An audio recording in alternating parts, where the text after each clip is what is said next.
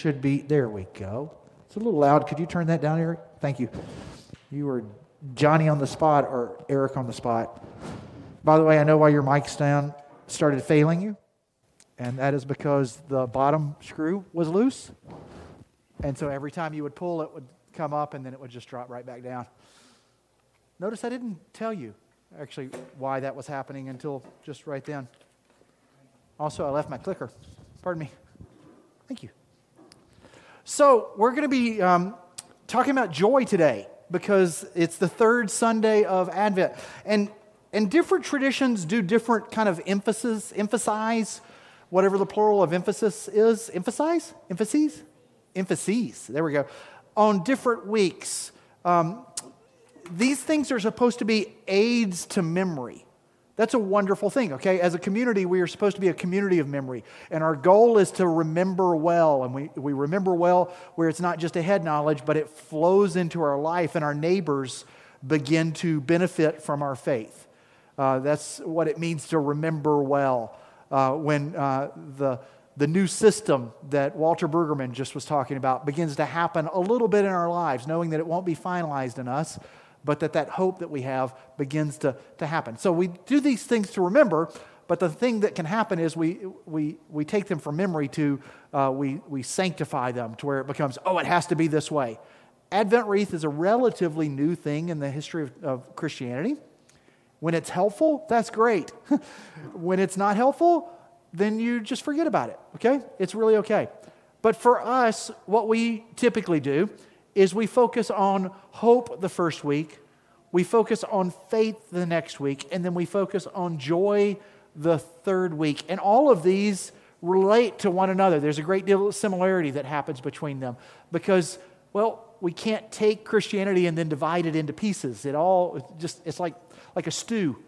It gets better because of all the components getting together and just kind of merging in this wonderful thing where you still have the carrot that tastes carroty, but now it tastes carroty with the other stuff in it, with the onion and the meat and all the other wonderful stuff. So let's read from Scripture. This is what the word of the Lord says. This is from Isaiah 12, verses 2 through 6. It says the following: "Surely God is my salvation. I will trust and not be afraid. The Lord Himself is my strength and my defense. He has become my salvation. With joy you will draw water from the wells of salvation. In that day you will say, give praise to the Lord, proclaim His name. Make known among the nations what He has done, and proclaim that His name is exalted. Sing to the Lord, for He has done glorious things. Let this be known to all the world. Shout aloud and sing for joy, people of Zion. For great is the Holy One of Israel among you." Now, most of you, and other than Clancy's mom, because Clancy's mom just met me today, and actually we've barely met. I just waved, and I was actually doing some stuff at that time. Hi, Clancy's mom. How are you? I made a joke about your son. I feel bad for all the stuff he's put you through, and then you responded great with, it's too long a story to tell. Actually, those weren't your exact words, but that was kind of the meaning. So you don't know this, but everybody else in the room knows, though they may not remember, that I'm a huge C.S. Lewis fan. So in my opinion, it's Jesus, His word is true, and when we don't understand it, that's us not understanding it. It's not Him not being true. And then there's kind of like C.S. Lewis here, and he's not without fault, but he's really close. And so anytime I can bring C.S. Lewis in, I'm happy. And there's this wonderful little 5-page meditation that he writes. It's called A Meditation from a Tool Shed, or the Tool Shed Meditation is the way you will see it sometimes. And it's like a short thought. And it comes down to something that you have probably experienced before. He was walking during a bright day, and he went into one of his tool sheds on the Kilns, which was the house that he lived in England. And when he went into the tool shed, the door shut behind him. You ever stepped into a shed or a room where it was just really, really dark, but somehow one beam made it through? In this case, there was a small hole in the roof, and the light came flooding through the ceiling. And what C.S. Lewis began to say was, for the first time, he realized he was seeing light rather than seeing other things through the light. Because if you think about it, like right now, we see each other because of light reflecting off of our bodies. I mean, I guess you could say we actually don't see each other. We see the light that's reflecting off one another. But Lewis saw the light. Now, you could say, well, what he saw was the light reflecting off the dust in the air, and that's true, but that doesn't work for this point. So we're just going to focus on the fact that he saw the light. The shed was too dark around him, so he didn't see the tools that were hanging there. He just saw that one beam of light. If you have a pet, you've seen this before, okay? If you have an indoor pet, there's a really good chance that your dog or cat or bunny, because I know we have a tapestry bunny, every now and then will find that one beam of light that comes in. At my house, we refer to this as having a dead basset hound, because what happens quite often is the basset hound, Clive, will go and find that beam of light that comes in from the window and then just lay down and will not move for any reason whatsoever. And Lewis was just enjoying thinking about the light. And he decided to go over and see where the hole was, and he came up underneath the light. When he came up underneath the light, he was no longer looking at the light, but he was looking along the light. And what he began to see then was not the light, but an entire other world out there with trees, and 90 million miles away, he could see the sun. Hopefully he didn't look at it too long because it would have hurt his vision. But he saw this other world that was breaking into the shed. The shed was dark. The shed was secluded. But where the light had come, another world was breaking in. I love it as an illustration of what I believe joy is. Because today we focus on joy. And joy is this just really complicated word for us to define. Because so often, well, we think of joy with terms of like happiness and exuberance. For some reason, I always think of it as jumping. You jump for joy. And we think of it with this emotional element. And that makes sense. I mean, there are things that we should be joyous about that have an emotional element too. We just sang joy to the world. So, joyful, joyful, we adore thee. It's another version. You think of that. I mean, I don't know about you, but I don't want to sing joyful, joyful, we adore thee. It's like, joyful, joyful, we adore. I mean, I was watching Die Hard last night with my youngest son, and when Ode to Joy comes on, you're not thinking, wow, this is a really sad moment in the movie, even though Ode to Joy really comes on when they finally get the bearer bonds and they're stealing the money, which should not be a joyous occasion, but for the thieves, it's happy, and we so often associate joy with this mindset of happiness and exuberance, but that's not what it is in Scripture. Happiness may run parallel to joy sometimes, but joy is not happiness. There's so many verses of Scripture that say things like this: consider it pure joy, my brothers and sisters, whenever you face trials of many kinds, because you know that the testing of your faith produces perseverance. Consider it pure joy. I don't know about you, but when my faith is tested, I don't have happiness and exuberance. I'm not jumping for joy for that. I'm not like, woohoo, I'm getting tested. One of my favorite ones to think about is I used to have a preacher that I worked for who said you should never pray for patience because God loves to answer your prayers. And the whole way that He answers your prayers and patience is He gives you a reason that you need to be patient. When I have to be patient about something, I'm not like, woohoo, yay, I'm going to be late because this person in front of me is driving 15 miles an hour when it's a 55 mile an hour zone. But Scripture says to consider it pure joy. And this is not a one-time thing, okay? You should not take one verse of Scripture and then try to make a central part of your faith about that. Okay, it happens. People take one verse of Scripture and then make it into something really, really important rather than going, all right, we need to consider that through the rest of Scripture. But when something is said over and over and over again, you go, well, that's kind of important. And this is said over and over again. In all this, you greatly rejoice. Rejoice is this mindset of, it is a feeling of joy. To rejoice is to experience joy. In all this you greatly rejoice, though now for a little while you may have had to suffer grief in all kinds of trials. Peter is there telling people that he is excited for them because they rejoiced in the midst of their trials. But that's not the way the world wants to operate. The world doesn't want to operate by finding joy in the midst of pain. The world doesn't want to operate by seeing another world invade this world. When I try to think of what joy means, I come back to Advent on so many things. Because we take this and we turn it into a familial scene, a bucolic scene. We take it and sentimentalize it. But we all know when we really think about this, this is not a happy scene, but it's a joyous scene.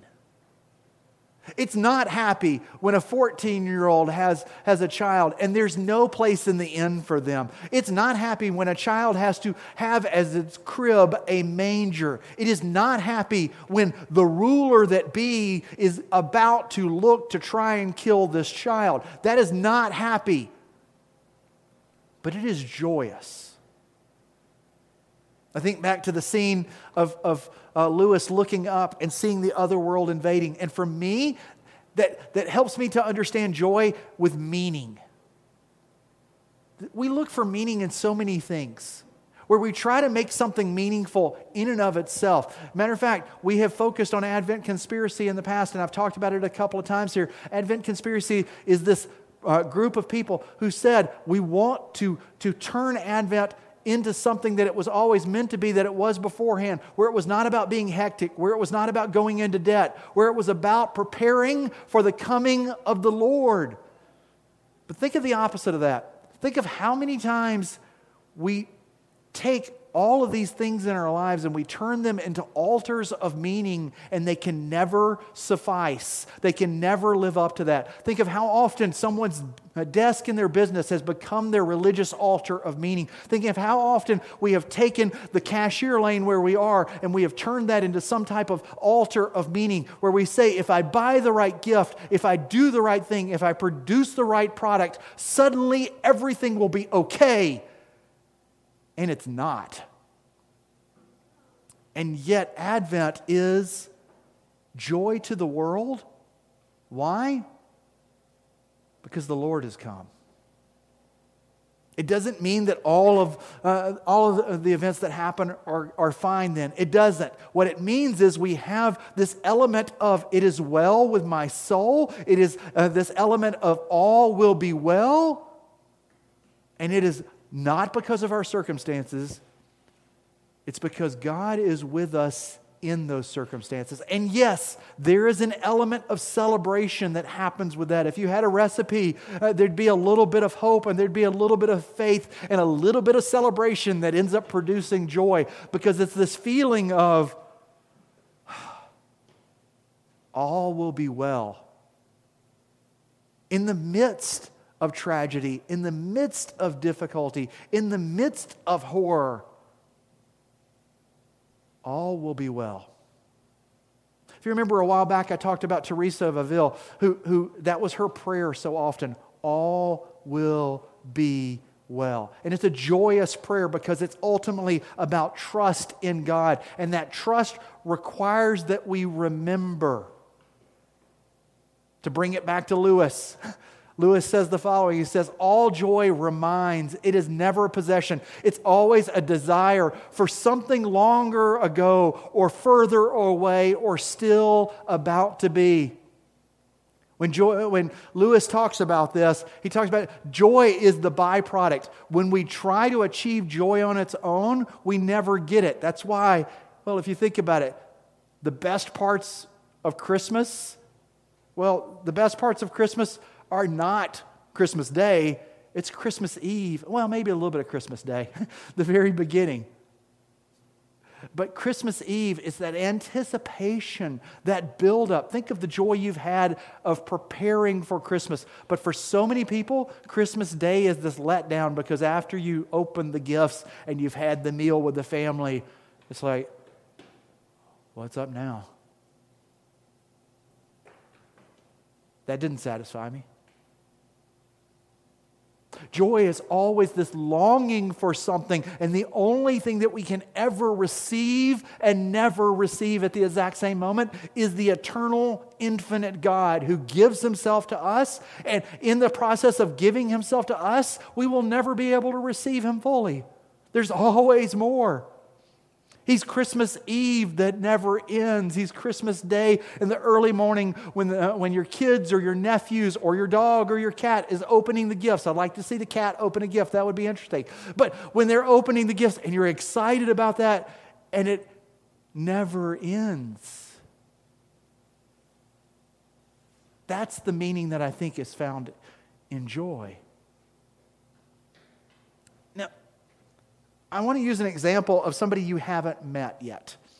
Two people, many of you have met. One you haven't. Actually, they're not people, they're animals. So this is Hanks the cat that many of you have met. I'm not a cat person. He's my second favorite cat that we've ever had in the family. The first one was a cat named Keebler, who I'm still to this day pretty well convinced was really a dog who just somehow or another came out as a cat because he'd fetch. He was awesome, okay? Hanks is a close second. He's pretty awesome. This is Clive the Basset Hound, greatest dog on the face of the planet. The most chill basset as we refer to him. This is his nephew dog. So this is Hobbs. Now, most of you know Noah. Pam and I are his youngest child. He's back, and the only reason you don't see him right now is because, Hobbs, Noah got him 6 weeks ago from the pound. And he's got a little bit of anxiety. He doesn't like being away from Noah right now. And I can't say I blame him. Okay, one, Noah's a pretty fascinating guy. But two, he's been in a pound.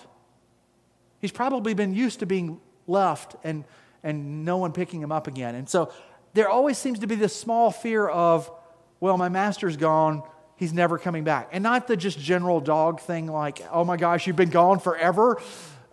But he's very anxious. And so Noah's not actually here today because we're trying to work on that anxiety and make sure that if we leave him in the house, he doesn't destroy the house. If you've ever had a dog that has separation anxiety, you know some bad things can happen.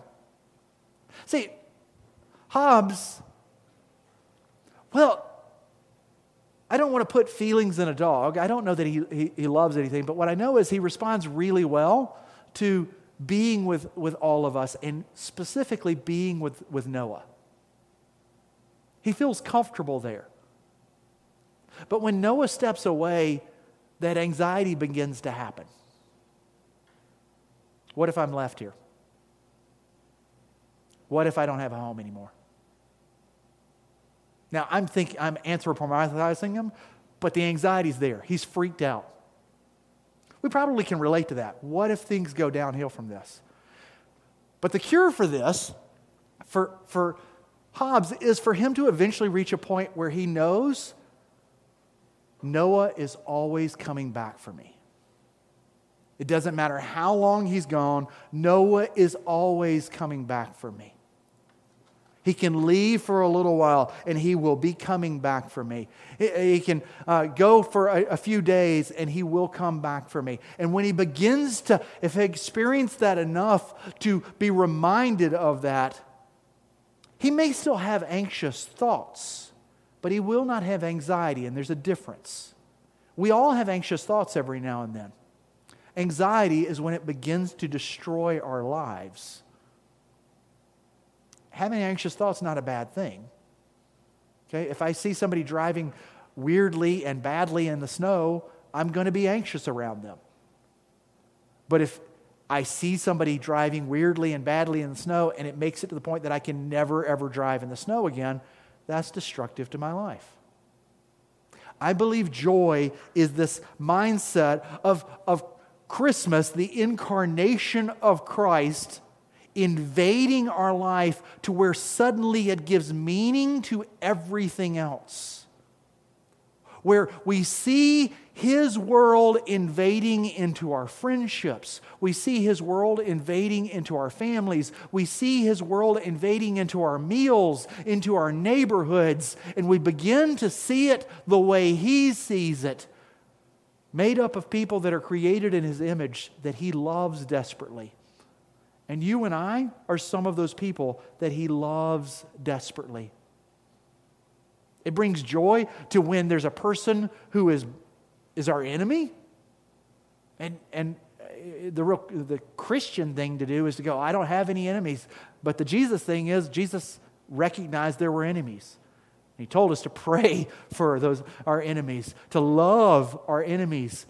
And I think we're able to do that when we have this joyous mindset of a kingdom invading this world, where we see its light hit everything around us, and it begins to shape us the way, or shape the way we live. That's why Paul says in Romans, he says, may the God of hope fill you with all joy and peace as you trust in Him, so that you may overflow with hope by the power of the Holy Spirit. This is a passive thing. We are receiving from God, and He fills us with joy, and then we begin to experience peace and trust in Him.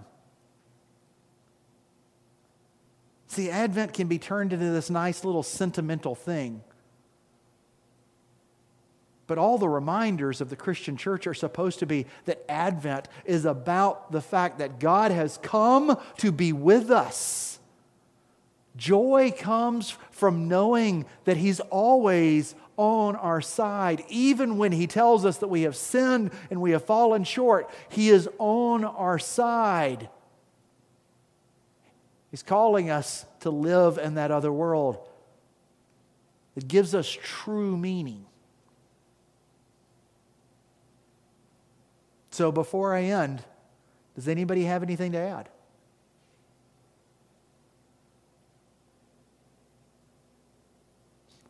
Sorry, I was just looking down because I've got the YouTube feed running right here on my phone in case anybody wants to say anything. Tegan's really happy about Hobbs.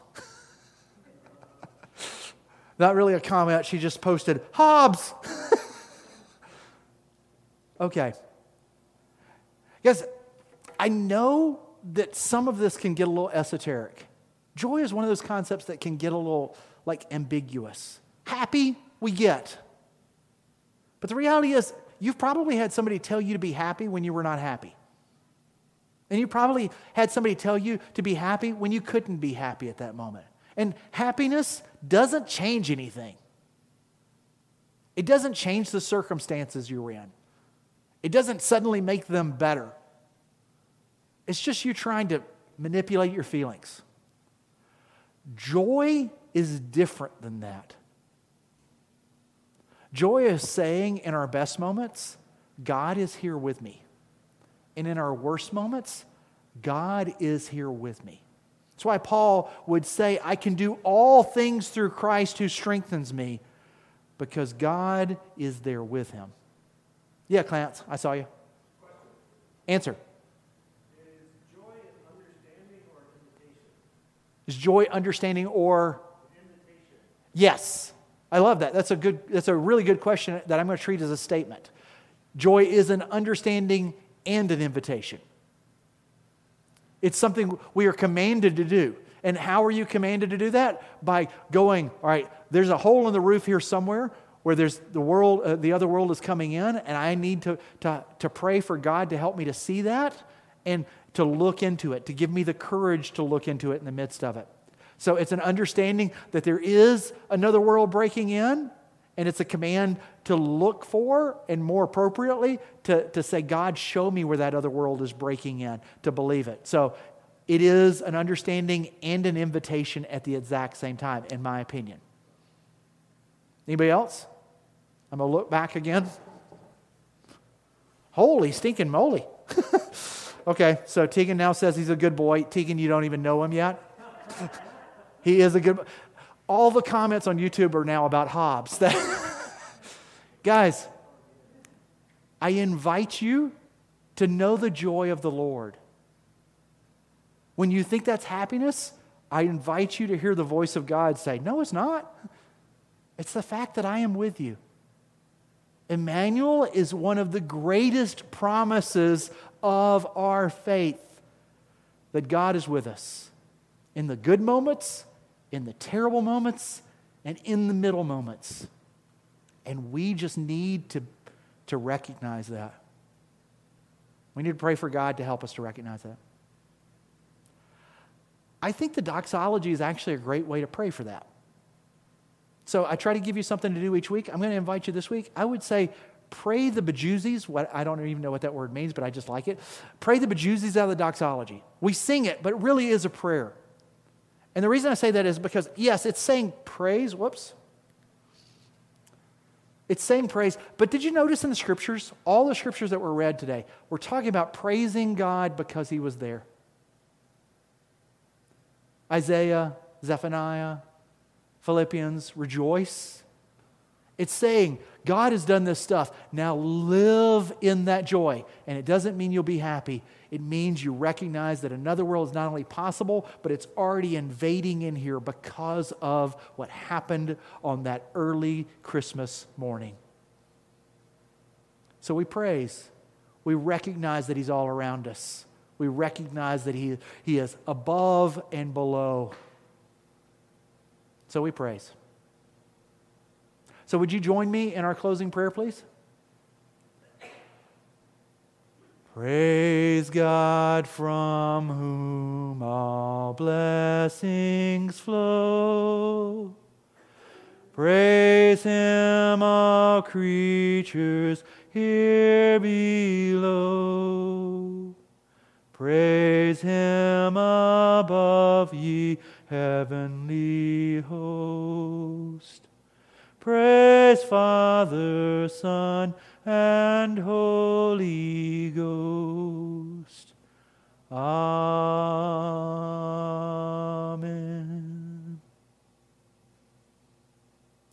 May you experience God's joy. May you experience His meaning. All the other things in this world that claim to have meaning, that you know that the second you buy them or you do them, suddenly you feel defeated. Ask Him to push them away and know that He is enough.